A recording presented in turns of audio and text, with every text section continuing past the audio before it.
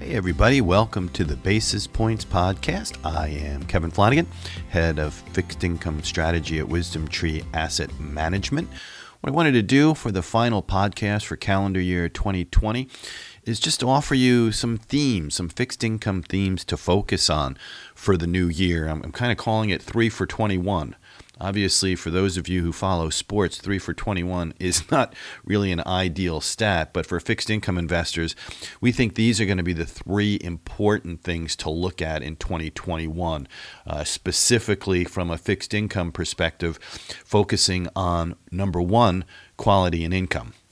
We continue to expect interest rates at their historic lows.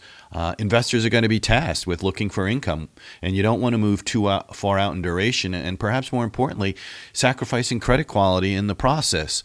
So, two areas of strategy to pursue would be looking at core fixed income with an enhanced yield tilt to it, remaining in the investment grade type of area where you're not straying into, say, high yield emerging markets and or leverage. And when you're focusing on core, that's probably where you should have your focus. And then you can add others as complements, as we'll see in a second. But there's also, from an advantage point for high yield, to look at how to enhance or complement that core position. But once again, focusing on quality and trying to look at strategies that employ a quality tilt approach, and also taking into consideration the need for income for where we are right now. The second theme is more of a reflation trade. We expect the Fed to keep rates at or near zero, but intermediate to longer dated treasury yields can still grind higher.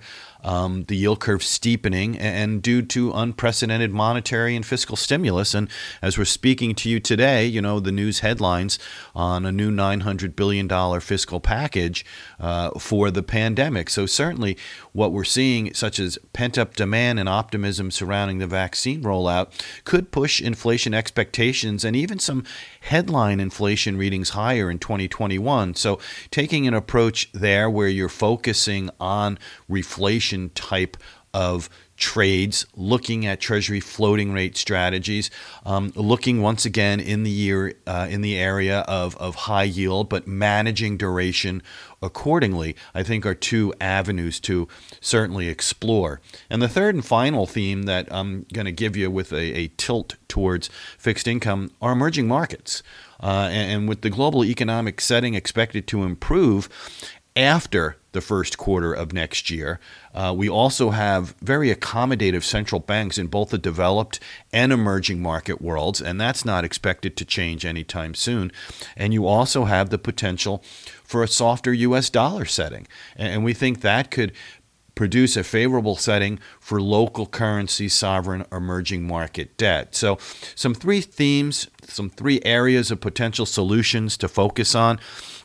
Certainly, we're going to continue to watch and monitor to see how developments unfold as we move forward. But, we do feel, I think these themes will remain front and center for calendar year 2021. So I'm going to cut it there. This is the last podcast, as I mentioned, for this calendar year. I want to wish everybody a Merry Christmas and a happy holiday season.